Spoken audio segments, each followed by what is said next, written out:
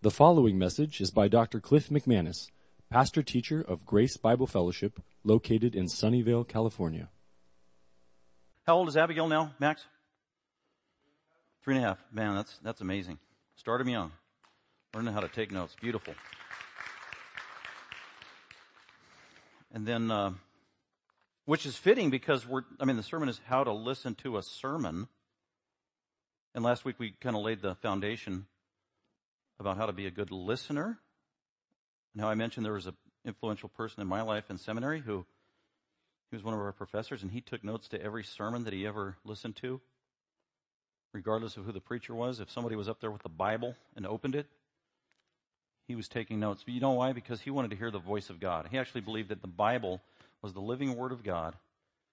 And whether it was the president of the seminary, John MacArthur, or some freshman seminary student struggling through the text, as long as they were preaching the Bible, he was assuming, I want to hear from the Word of God. I want to feed on God's Word. I want to listen to what the Creator of the universe has to say. So that was just a wonderful model. And so we talked a little bit about that last week. So we're going to finish what we began. I did send around a little outline if you want to follow that. Today I have 5 main points. We're going to land on point number 5. And that's going to be the point of emphasis for us today, point number 5. And then under 5, we got A through F, and those are kind of the priorities that we want to cover in answering this question: how should we listen to a sermon? How should the child of God attend to the Word of God in a practical way that's most meaningful? Just by way of review, let me give you some highlights of last week, because some of you weren't here last week. So these are just the main points we covered last week. I introduced this book, Expository Listening, that was written in 2010. It's a little book. It's got some big truth in it. Little book, great little book, very encouraging. And I would just encourage you, if you have opportunity to get it. We had it in the lobby for years. It's by Pastor Ken, a friend of mine. Expository Listening.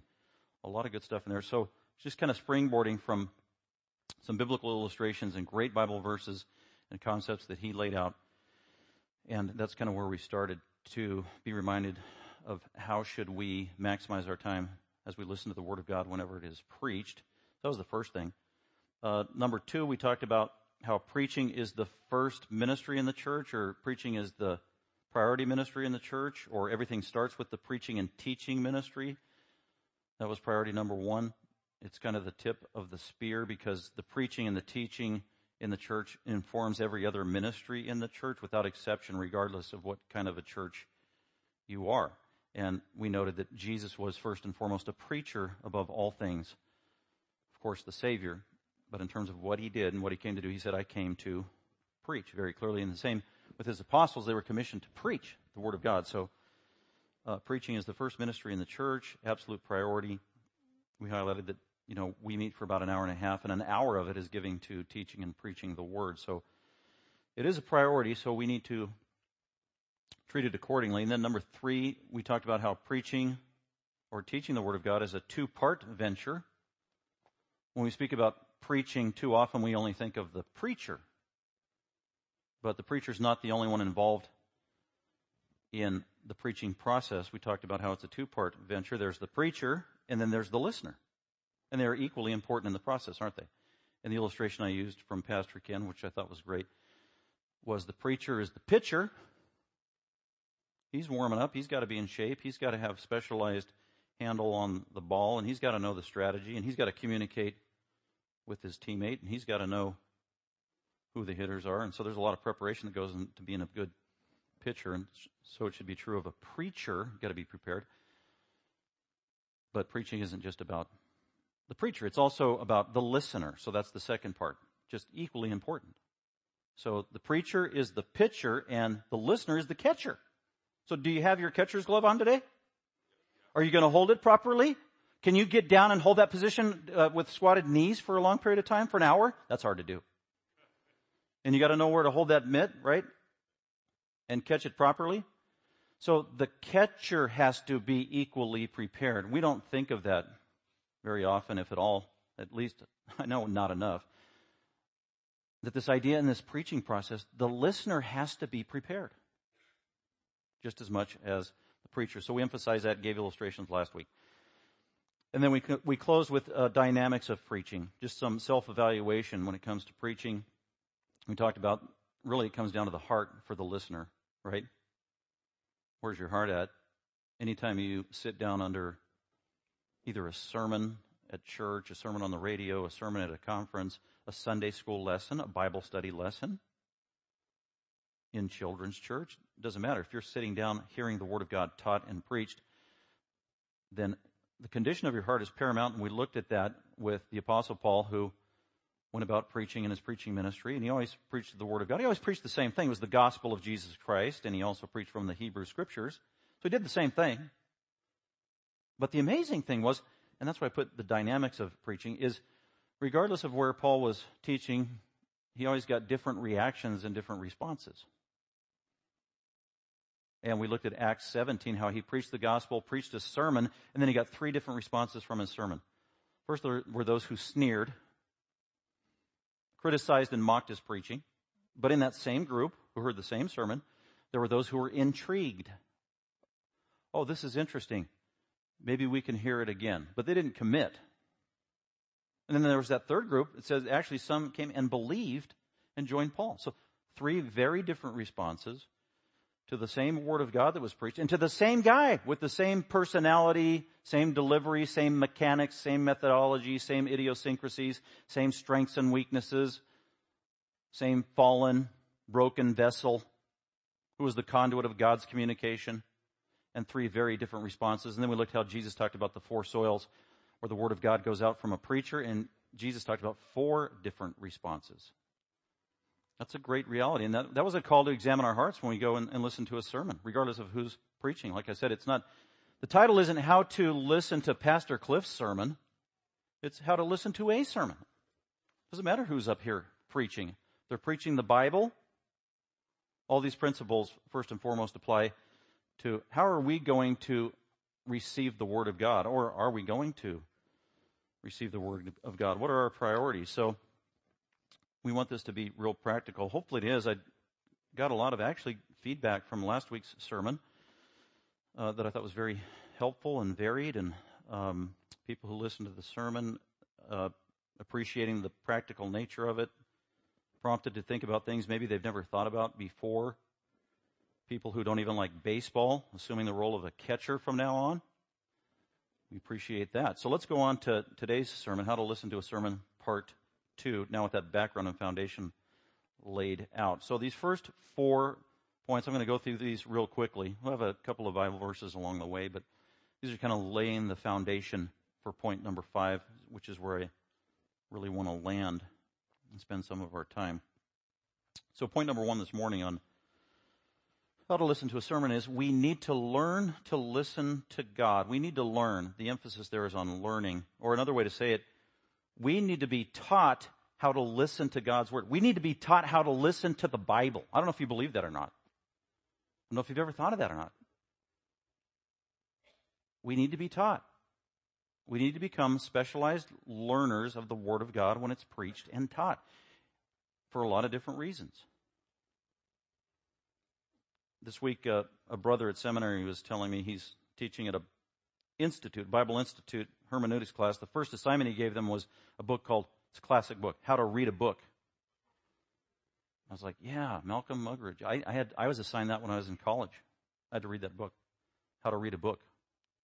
Wait, how to read a book? I mean, we need to be taught how to read a book? Yeah. We need to be taught how to listen to a sermon? Yeah. It's all over the Bible.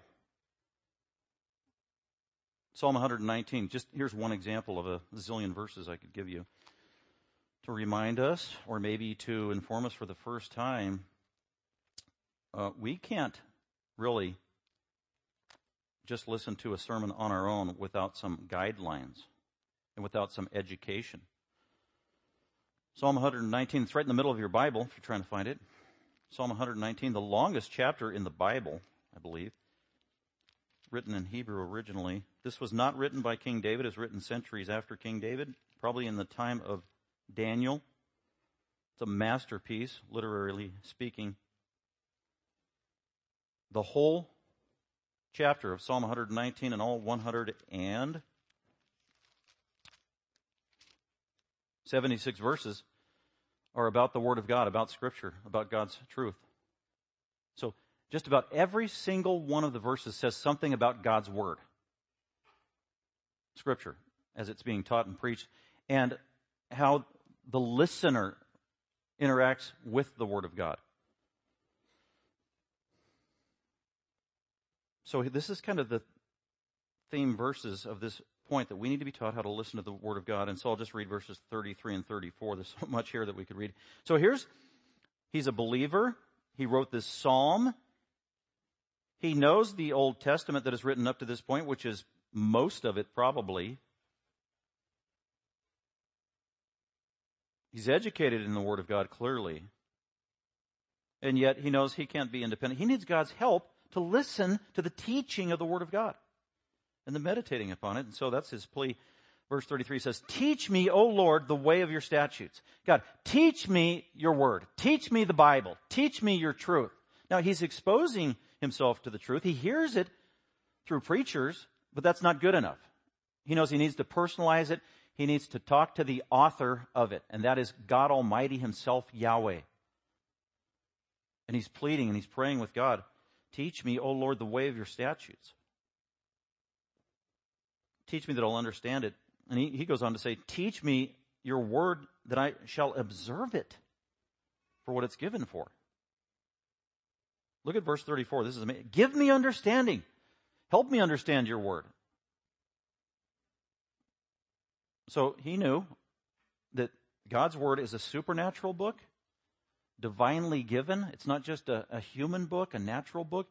He needed the help of Almighty God. And so he prays accordingly. God, teach me your word. God, give me understanding to understand your word. So this is just one example of many, reminding us we need to be taught to learn how to listen to God's word when it is preached and taught. Why? And that's the question. Why do we need to be taught? Why do we need God's help? Why do we need his intervention? Why do we need to be prayerful? Why do we need to be cognizant of that we can't do it on our own? There's a lot of reasons. Here's just a couple real quick. Jesus said to some Bible students that he's preaching to after his resurrection, they're Jewish. They knew the Scriptures. They were exposed to the Scriptures. At least they should have known the Scriptures. They've heard all kinds of sermons. They probably grew up in the synagogue. And nevertheless, he says to them to their face, "Why are you slow of heart to believe all that's been written in the Scriptures?" So Jesus acknowledged that us, finite sinners, even though we hear Scripture, we hear sermons, the truth is, if we're honest, in the words of Jesus himself, his diagnosis is, we can be slow of heart to believe. Why do we need to be taught how to listen to a sermon? Because we have to be taught how to believe it. Really? I probably faced this most in my series on Genesis, especially Genesis 1 and 2 and 1 through 3. Because out in the evangelical world, abroad across the world, it's not first nature or couth to listen to it the way it's taught at face value and just believe it. That's not standard. It's, we can't take that at face value. Can't really believe that the way we believe John chapter 1 or John chapter 2. And Jesus says, no, this is what Scripture says. And humans, you have a problem with believing what it says. And that's what Jesus said. This was a rebuke that actually set them free so they could understand it. So it was really a blessing. Why else do we need to be taught how to understand or listen to a sermon? Because Paul says in 1 Corinthians 1:23, he says that the world mocks preaching. The world makes fun of, undermines, scorns, criticizes biblical teaching and preaching. And the world, you know what? They dominate. We're the minority. And so what we're going to hear out there influencing the world everywhere we go is a negative view of preaching and teaching just straight from the Bible. And so many times Christians are influenced by what's going on in the world and the opinion of the world and appeasing the world and not wanting to be embarrassed by the world. And so we compromise, and that affects the way we listen to a sermon. So we have to remember that. Don't allow ourselves to be influenced by the world and their view of preaching. Jeremiah 17:9, why else do we need to be taught how to listen to a sermon? Because God said through Jeremiah the prophet that the human heart naturally is just wicked to the core. That's what it says. Desperately wicked. That's emphatic in the Hebrew. Desperately wicked. And Jeremiah is talking to professing believers. So don't trust yourself. Don't trust your own heart. I ask God, remind God to remind me to not trust myself or my heart, We all have a blind spot and really sin and wickedness in our heart that inhibits belief and understanding of God's Word. So we've got to remember that. Hebrews 3 makes it clear throughout that whole book. He keeps reminding the readers, these are professing believers, don't harden your heart. When you hear God's Word, don't harden your heart. When you hear God's Word, don't harden your heart. Don't stiffen your neck. Don't delay. Don't put it off. These are professing believers. So why do we need to be taught to listen to the Word of God properly? Because we are vulnerable to having a hardened heart, a cold heart, an unreceptive heart when we hear teaching and preaching. And a lot of times, for us, practically speaking, what does that look like? Well, it's usually attached to a person who's teaching the Bible. Sadly. A lot of Christians, they could listen to one person preach a sermon, same content, same passage, same truths. Oh, that was wonderful. Hear another person, preacher, who's different, same thing, same passage, same truths. Oh, I don't like that. And they harden their heart. Why? For a superficial reason, because of the one presenting it. We are susceptible to that as well, and that's a danger. So we need to be taught how to listen to a sermon. This shouldn't be surprising for us. I mean, what's the most important thing in the world? And I would say God, our relationship with Him, His Word, and us listening to His Word, learning from His Word, living by His Word, proclaiming His Word. That's really the priority for Christians in this world. So we are involved in the most important process that God has given humanity. And yet, if you think about it, pick any other profession in life, and all these other specialists, they have to learn how to listen in their specialized field. They have to learn to be listeners. It doesn't come naturally. They need training. For example, let me give you some. Parents teach their children how to listen. Our little children, they don't listen naturally. I remember some of the things that we taught our young children to listen, and we didn't come up with it on our own. We had others who were disciples of ours and experience telling us how we could teach our children to listen. Very simple things like, hey, can you look at Daddy when we are talking? Give me eye contact. When you understand something that Daddy says, you say, yes, Daddy, you affirm it. These are teaching them how to listen. Here, you are not distracted by other things. Put your little toy down and to the side when Daddy and Mommy are talking to you while you're giving me eye contact and focus. You don't talk while Daddy's talking or Mommy's talking. You wait till we're done talking, and then you'll get a chance to talk.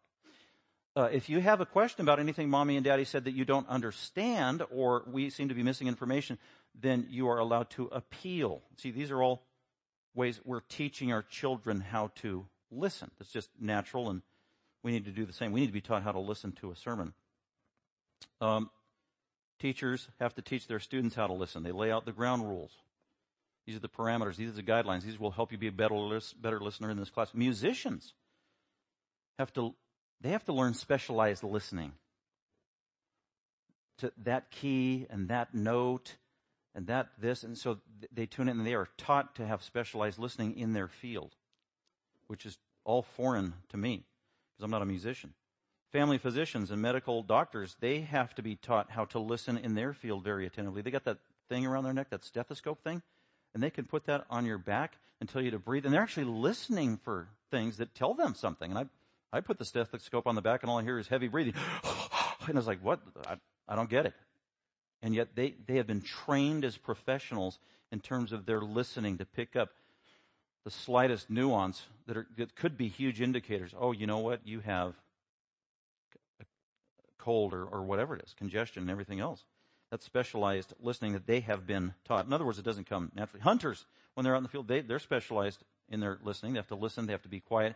Which way the wind is blowing, crackling of the branches, the sound of the birds as they're flying through the sky, and on it goes. So I can just go on. Blind people have to learn how to listen in a very specialized way to survive and make their way around, and they have very acute listening. So these are just examples to validate that we need to be taught how to listen to God's Word. So let's go on to point number 2 now. We learn about God by listening to His Word. We learn about God by listening to His Word. So Romans 10:14, I'll just read that one. The Apostle Paul in that chapter, he's talking about how you only get saved through the gospel of Jesus Christ, the good news about Him. The primary means of God getting that gospel out so that people can be saved is through the preaching of the Word. That's what God has chosen. God has chosen to get his word out today through preaching. God could have chosen a lot of different things to get his truth out, to disseminate it. But throughout history, God made a decision, you know what? I'm going to communicate my truth through preachers. That's how I'm going to do it. And the world thinks that's stupid. That's ancient, that's archaic, it's inefficient, especially with today's communication and technology. We don't need to be resorting to this old school thing of preaching. And God said, yeah, we do, because that's his means of doing it. And that's one of Paul's points in Acts chapter 10. This is how God gets his truth out so that you might be saved in the form of the gospel. Verse 14, how then? Well, verse 13 says, whoever will call on the name of the Lord will be saved. So you can't become a Christian unless you hear the truth about Jesus Christ. That's verse 13. Unless you hear about Jesus Christ. Verse 14, well, how then will they call on him, Jesus, in whom they have not believed? You got to know about Jesus so you can believe in him. How then shall they call on him in whom they have not believed? And how will they believe in him whom they have not heard? They got to hear about Jesus before they believe in Jesus. And how will they hear without a preacher? There it is.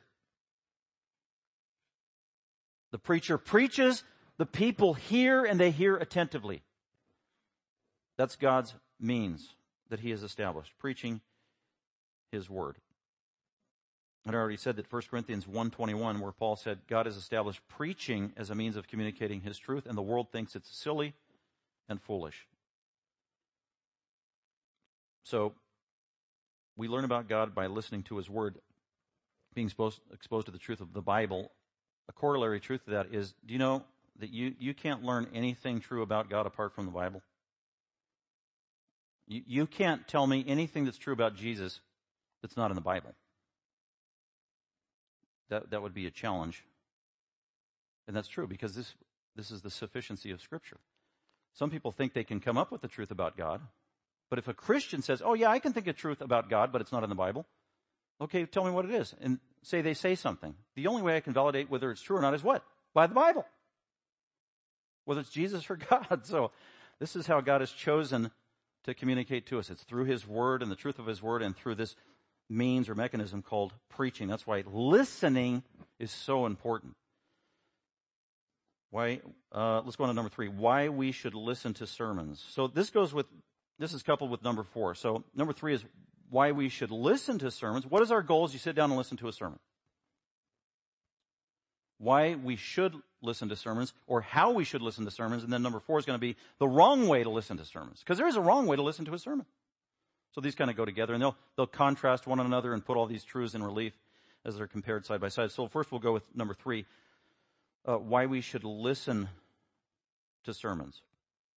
I came up with about 10 reasons. I can't give them all. I'll start with Romans 12, 1 through 2. We should listen to sermons because the Bible is God's word, and it's the only way we can get to know about God. And it is through preaching is his main means of communicating that truth, leading up to this truth in Romans 12, 1 and 2. Why should we listen to sermons? As a Christian, we should listen to sermons because we want to be changed in our thinking. We want our thinking changed. That's the main thing that's being addressed in a sermon, is your mind and your thought life. If a preacher gets up and preaches a sermon and he hasn't made you think, he hasn't done his job. So listen to what Paul says in Romans 12, 1 and 2. Therefore I urge you, Christians, from the apostle, by the mercies of God, present your bodies a living and holy sacrifice. Be holy. Live godly. Okay, that's hard to do, but okay, God, I want to do that.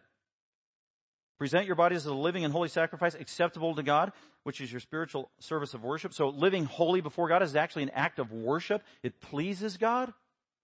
Okay, well, God, how do I live a holy life in a way that pleases you? Well, good question. Before you can live godly, you have to think godly. That's verse 2, right here. And this is a command. This is not an option for Christians. Do not be conformed to this world. Literally in the Greek text, it pictures, do not be squeezed into the mold of this world, of this secular, unbelieving, God-hating world. Don't be forced or squeezed into their mold. It's easy to do. And he's primarily talking about the way you think. The emphasis in this is on your thought life. Do not be squeezed in the mold of this world, this fallen world, but rather be transformed. Don't be conformed, but be transformed, metamorphosized, changed from the inside out. That's what it means. Put yourself in a position to be transformed. How? How do we get spiritually transformed? By the renewing of your mind. There it is. Put yourself in positions where you're continually transformed by the renewing of your mind on how you think. How do you do that? You put yourself in positions to be taking in the Word of God, hearing the Word of God, reading the Word of God, studying the Word of God, hearing it preached and taught, sermons, Sunday school lessons, on the radio. You are immersing yourself in the Word of God. It is being preached and taught. And that is the key to renewing your mind, changing your thinking, which will affect how you live. Be transformed by the renewing of your mind. It's a command for every Christian. If you do that, so that you may prove what the will of God is. You'll be walking in God's will. You'll be walking in obedience because you know what He said in His Bible. What does God think of that? Well, that which is good and acceptable and perfect. God is pleased with that. So, why should we listen to sermons? Because we need to have our thinking transformed in accordance with God's Word. Because we are subject to the lies of the world that we are continually, daily inundated with, bombarded with everywhere we go. We can easily be brainwashed if we're not continually washing our thought life in the pure water of the Word of God. And have wrong thinking. It's so easy. We're so susceptible to that. So why should we listen to sermons? To have our thinking transformed in accordance with God's Word. Why else? Well, Paul says in Colossians 1:28 that he preaches to every man, to every woman, to every child with the goal of making them complete in Christ. Why should we be listening to sermons? Because we want to take in the Word of God because our goal is to become a holistic, complete, well-balanced Christian. Not myopic, not one-dimensional, but complete. That's what Paul said. That's Colossians 1:28. The only way to do that is a regular intake of the pure Word of God as it's preached and taught biblically. Here's one I want to actually look at the verse first because it's so key on several of these points. This 1 Peter. Why should we listen to sermons? This is as clear as could be. 1 Peter, Hebrews, James. And here's what Peter the Apostle said. 1 Peter chapter 2, verses 1 and 2. He's talking to believers again, to Christians. So this is for us. Therefore, putting aside all malice and deceit and hypocrisy and envy and all slander. Oh, okay. These are Christians. Wait, let me read that again. Christians. Putting aside all malice and deceit and hypocrisy, envy. You mean Christians do that? Yeah, Peter knew that. Put it aside. Prepare yourself to receive the Word of God. And like newborn babes, even if you've been a Christian a long time, newborn babe, what does a newborn babe want? One thing. Gimme, gimme, gimme, milk, milk, milk. Like newborn babes, long for, this is a command, long for the pure milk of the Word of God. Long for it. So that, well, if we take in the Word of God continually through the preaching and the teaching and as we listen to the Word of God, what does it do? Well, God wants to do this so that by it you may grow. There it is. Why do we listen to the Word of God? So we can grow. So we can grow spiritually. Oh, I feel dry. Well, are you taking in the Word of God? Well, not really. Not recently. Well, I lack joy. Well, have you been taking in the Word of God? Well, not as much as I should be. Well, you know what? I haven't been growing a whole lot in the last couple of... Well, have you been taking in the Word of God? Well, not really. I'm lacking spiritual calcium. I'm not taking in the Word of God on a regular basis. That's how God has determined that we will grow. It's by the intake of the Word of God through Scripture, through the Bible. And if you go days and days and days or weeks and weeks and weeks without the Word of God, you are going to dry and shrivel up, spiritually speaking. This is where we get our nourishment from. Like newborn babes long for the pure milk of the Word of God, so that by the intake of the Word of God, you may grow in respect to salvation. So this is key to sanctification, growing in the faith. So why should we listen to sermons? So that our mind can be transformed in accordance with God's will, so that we might be complete Christians, so that we will grow in terms of sanctification. And finally, Ephesians 4 says, take in the Word of God, be taught the Word of God, sit under the good teaching of Bibles and teachers and preachers, so that you as a Christian might be, get this, equipped for ministry. Equipped for ministry. So every person who is a Christian has spiritual gifts. They should be utilizing those gifts in their local church, and they should be doing ministry.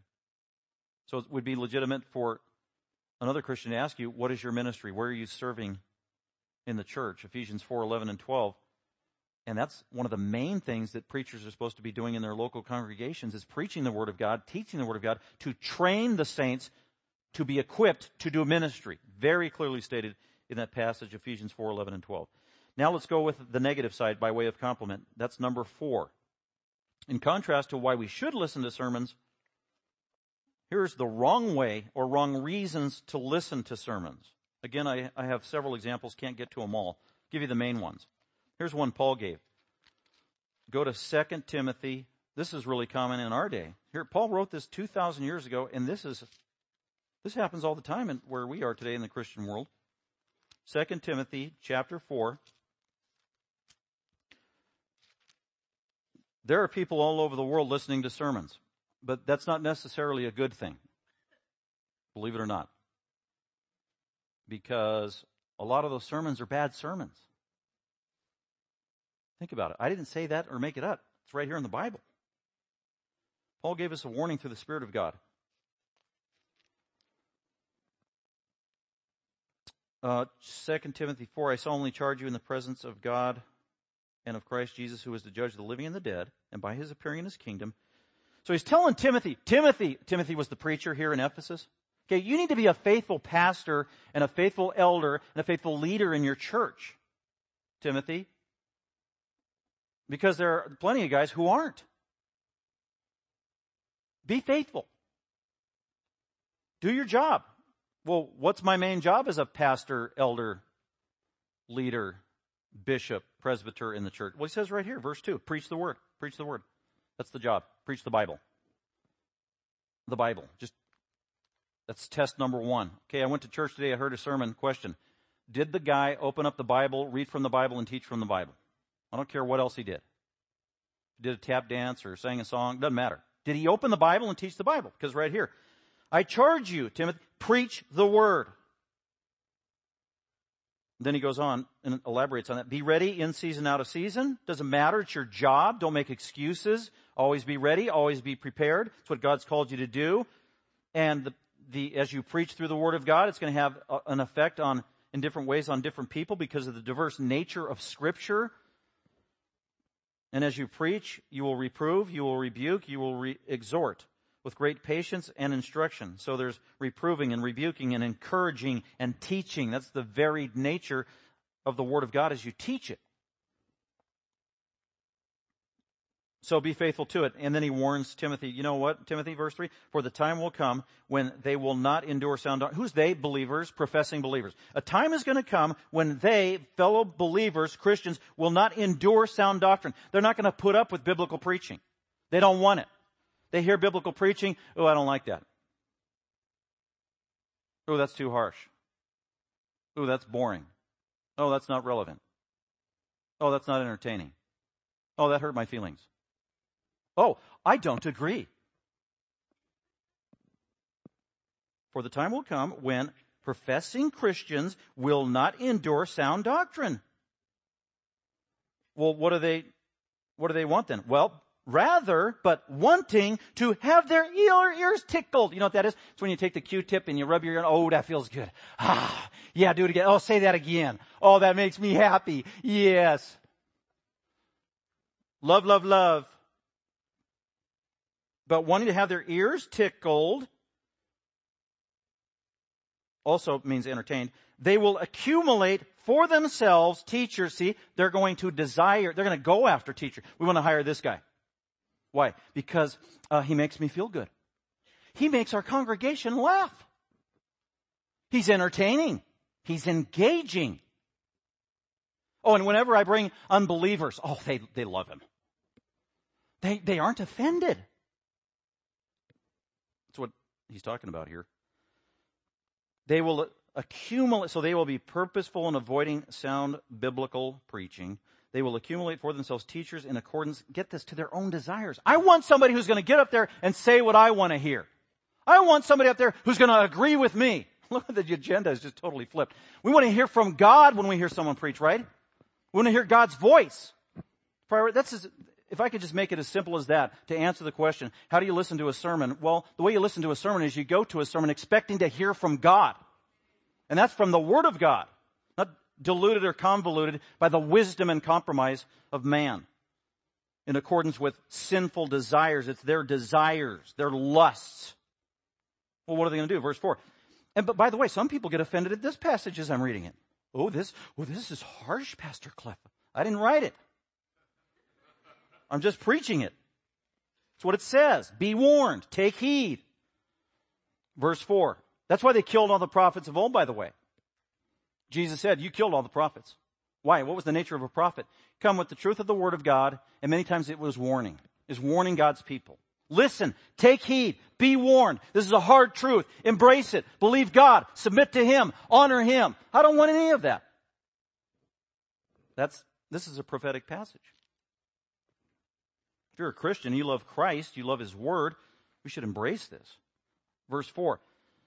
They will turn away their ears from the truth and turn aside to mythology. That's the Greek word there, mythology. Myths.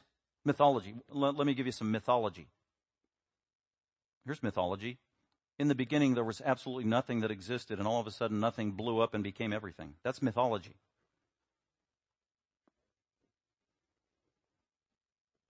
But rather, Timothy, faithful preacher, be sober-minded, be level-headed. Don't get tossed to and fro by the influences of the world and the emotion and the prominent headlines of the day, or people pressuring you to compromise, or people mocking you or treating you wrongly or inappropriately or criticizing you. Right there. But you, be sober in all things, be level-headed, endure hardship. Timothy, what I'm asking you to do is hard. In light of human nature, this is going to be difficult. You're not going to be Mr. Popularity. You're going to be in the minority, not the majority. Endure hardship, do the work of evangelist, fulfill your ministry. So, if a preacher isn't preaching the Word of God in an uncompromised manner, then he's not fulfilling his ministry. He's compromising the ministry. So, going back to, what's the wrong way to listen to a sermon? To listen to a sermon for the sake of wanting to get your ears tickled and to be entertained and to find and be attracted to and submit to the teaching of a preacher who's going to fulfill your desires and say what you want to hear. And that kind of teaching just goes on all over the world. It's been going on for 2,000 years. It goes on today.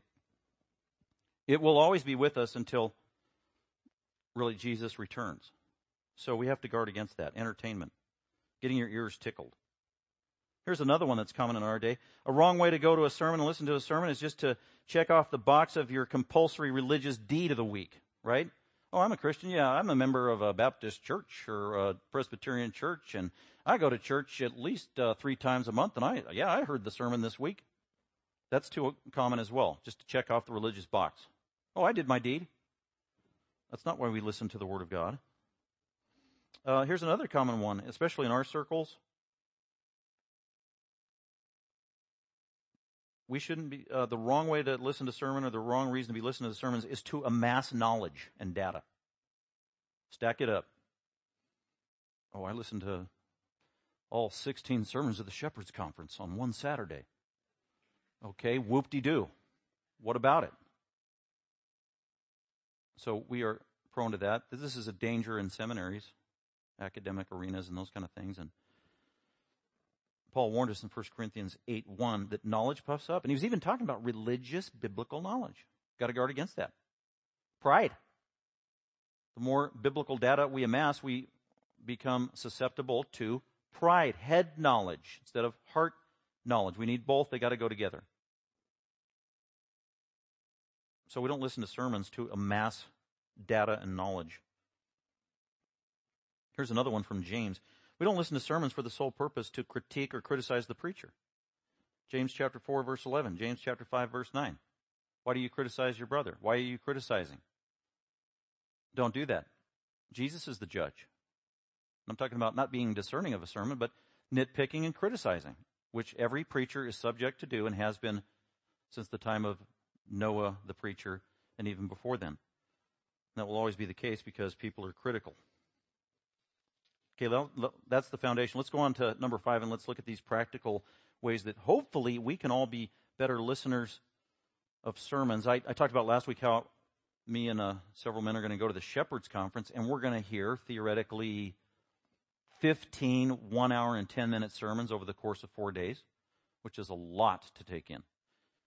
And when you're hearing so much of that teaching for such a long period of time, you can fall prey to some of these weaknesses of being overly critical or just being hard-hearted and cold and not an attentive listener. So I want to embrace these truths as well. So let's go ahead and look at these points here. Point number 1, or letter A, priorities to listening to a sermon. Letter A, desire the word. You got to desire the word.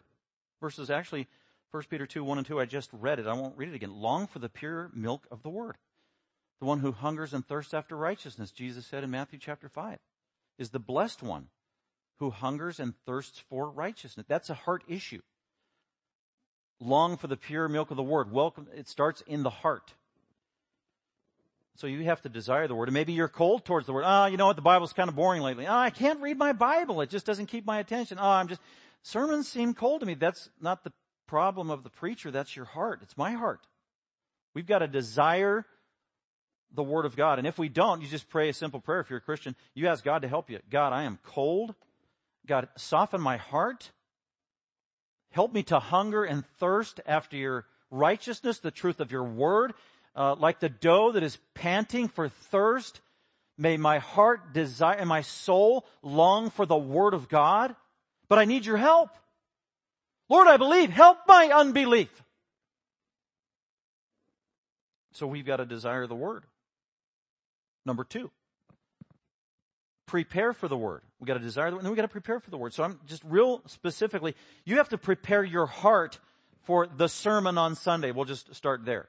Because your average Christian, at a minimum, they're going to be committed to the Lord's Day worship service on a Sunday and the sermon.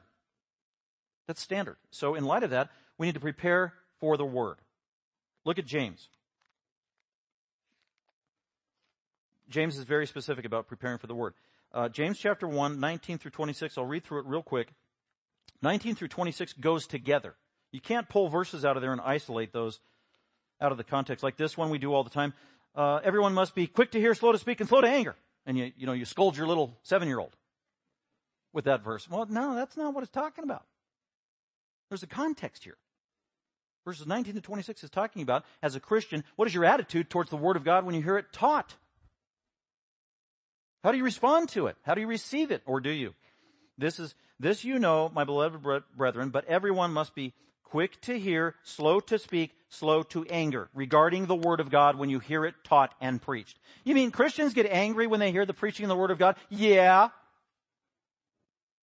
Seen it firsthand. I've been cornered in the lobby before after a sermon.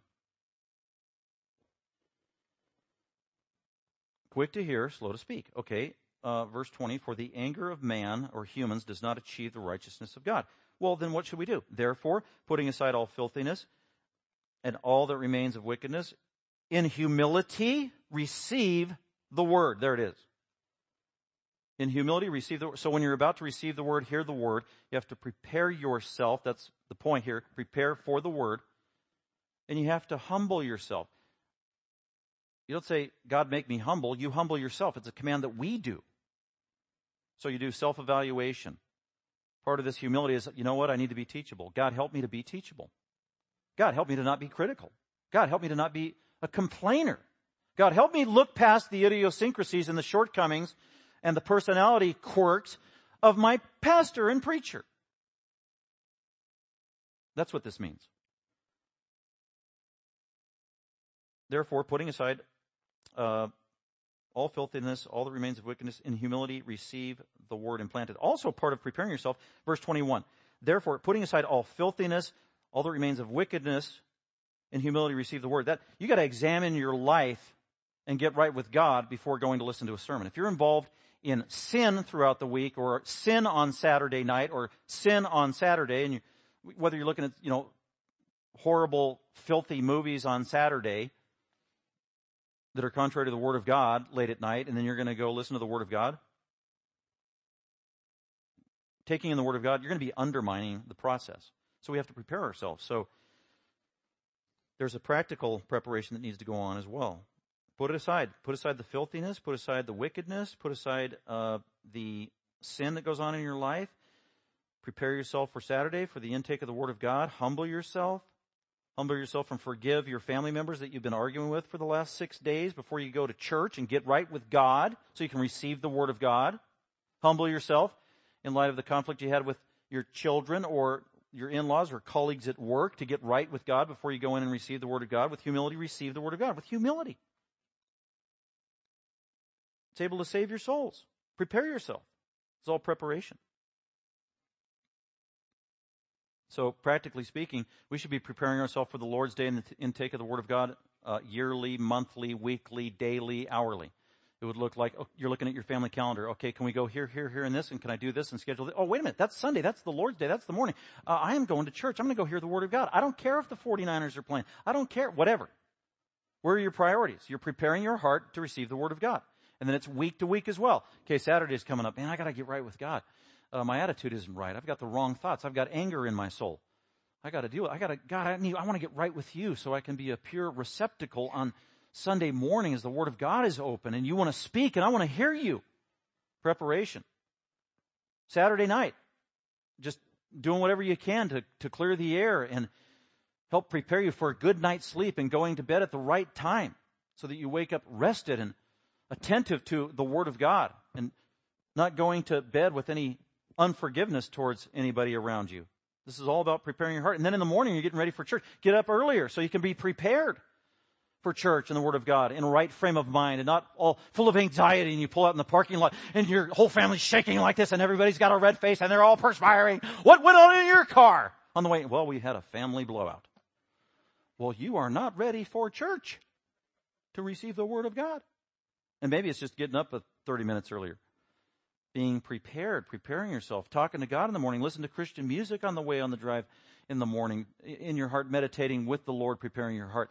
I remember it was 25 years ago, part of being a pastor, an older pastor told me about Sunday mornings. McMahon, you're going to need to prepare yourself before you preach if you're going to be a pastor. This is what it means. Hibernating or doing whatever you need to do Saturday night. Start getting in the right frame of mind, meditating on Scripture, what you're going to preach on, your personal life, your morality, everything with it, and then you get a good night's sleep, and then you get up early, and then you got to be thinking about the day, thinking about the saints, praying through how you're going to interact with the people as a shepherd that day, that God would bless your teaching and the study that you've already put in, and preparing your heart, not getting into crises Sunday morning before church. And if it means hiding yourself somewhere, see, that's what that door is for right there. I learned that from several other pastors warning me, you got to be prepared. It's all about your heart. Then when you sit down, the Word of God's about to be opened. What do? Check out, or are you prepared? You got your notes, or however you listen best. And you're attentive to the Word of God that's being preached. This is incredibly important, preparing for the Word. So desire the Word, prepare for the Word. Number 3, welcome the Word. Acts 17:11. And we will get through these. We'll just highlight these real quick. This is probably one of the main verses I wanted to share with you anyway. Acts 17:11. So this was the Apostle Paul going out church planting. He had the same routine. He'd go to city, preach, go to a synagogue, preach. So he preached in Thessalonica in the synagogue. Some believed, the rest turned into a mob, chased him out of town, tried to kill him. For the most part, they didn't receive the word that he was preaching. He goes to the next city. It's called Berea. Acts 17. Verse 10. So this will be our main verse of the day, our main truth. The brethren immediately sent Paul and Silas away from Thessalonica to the next town called Berea, Acts 17:10. And when they arrived, they went into the synagogue of the Jews, who professed to be believers of Yahweh. And this crowd was more noble-minded than the Thessalonians he just left town from. These people were more noble-minded than those in Thessalonica. Why? For they received the word. Dexomai. They welcomed the word warmly. They were enthusiastic about hearing the Bible, the Word of God, Scripture. Oh, Paul, you're a traveling rabbi. That is awesome. Oh, you're going to open up to the Isaiah scroll? Really? Oh, excellent. Please be our teacher. We're looking forward to this. So that was the reception. And the word used very specific. They received the word. They welcomed the word. That's my point. Welcome the word. Welcome the sermon. Welcome the preaching. Welcome the Bible. Welcome Scripture. Don't resist. Don't put your hand up and resist. So they received the word of God, and they did it enthusiastically with great eagerness, it says. That's part one. Welcome the word, receive it. And then they didn't believe everything necessarily just because it was the Apostle Paul. It says they examined the scriptures that they had available daily, regularly, to see whether the things that Paul was preaching were true. So they listened with a discerning ear, not a critical ear, not a judgmental ear, but a discerning ear. Oh, this sounded wonderful. It sounded in accord with God's word that's been revealed. But there's some new things there from this Paul man. Are these true? Oh, these are consistent with Scripture. So they were discerning. And notice when it says that they were examining the Scripture, being discerning, what were they criticizing? What were they critiquing? They weren't critiquing Paul's methodology, what he looked like, what he sounded like, the tone of his voice, the speed of his words, whether it was boring or not, his personality, his idiosyncrasies, his methodology. That was not being examined. It was first and foremost the content of what he taught. And that's what we need to do. So when we listen to a preacher, we want to be discerning. First and foremost is, what did he say? And we line that up with Scripture. So, well, I didn't like his suit. I didn't like his voice. He was too nasally. He talks too fast. He talks too slow. He's boring. He's monotone. His sermon was too long. These are common criticisms. He never smiles. How do you know that if you're listening to it on the radio? But anyway. So we need to be like the Bereans and put the priority in the right place, listening to the content of the Word of God. We welcome the Word. We listen discerningly, and God will bless us as a result. So the next one, D, pray about the Word.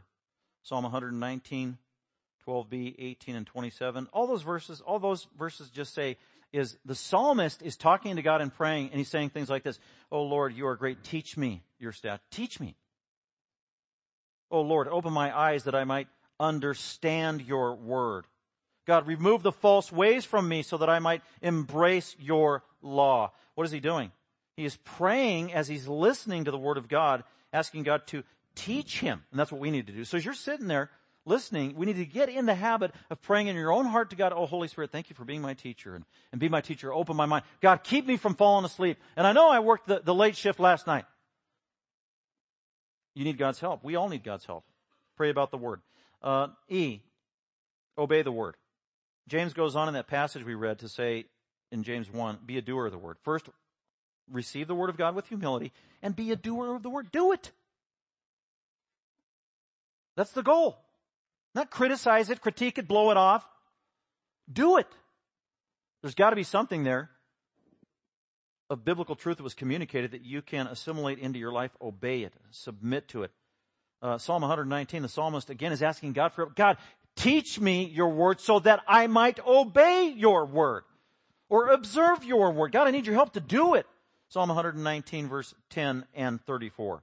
James says, be a doer of the word. So that's my challenge to you. You heard a sermon today, whether you liked it or not, whether I talked too fast or not, whether you liked my suit or not, whether it's too hot in here or not.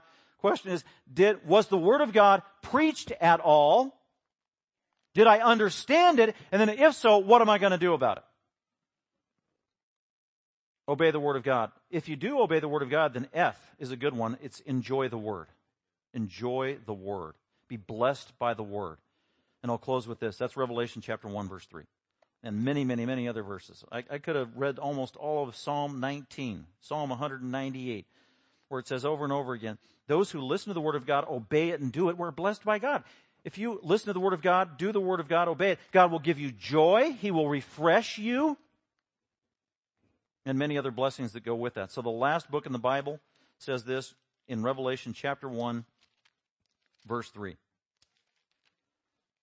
Blessed, happy is, say some translate, joy.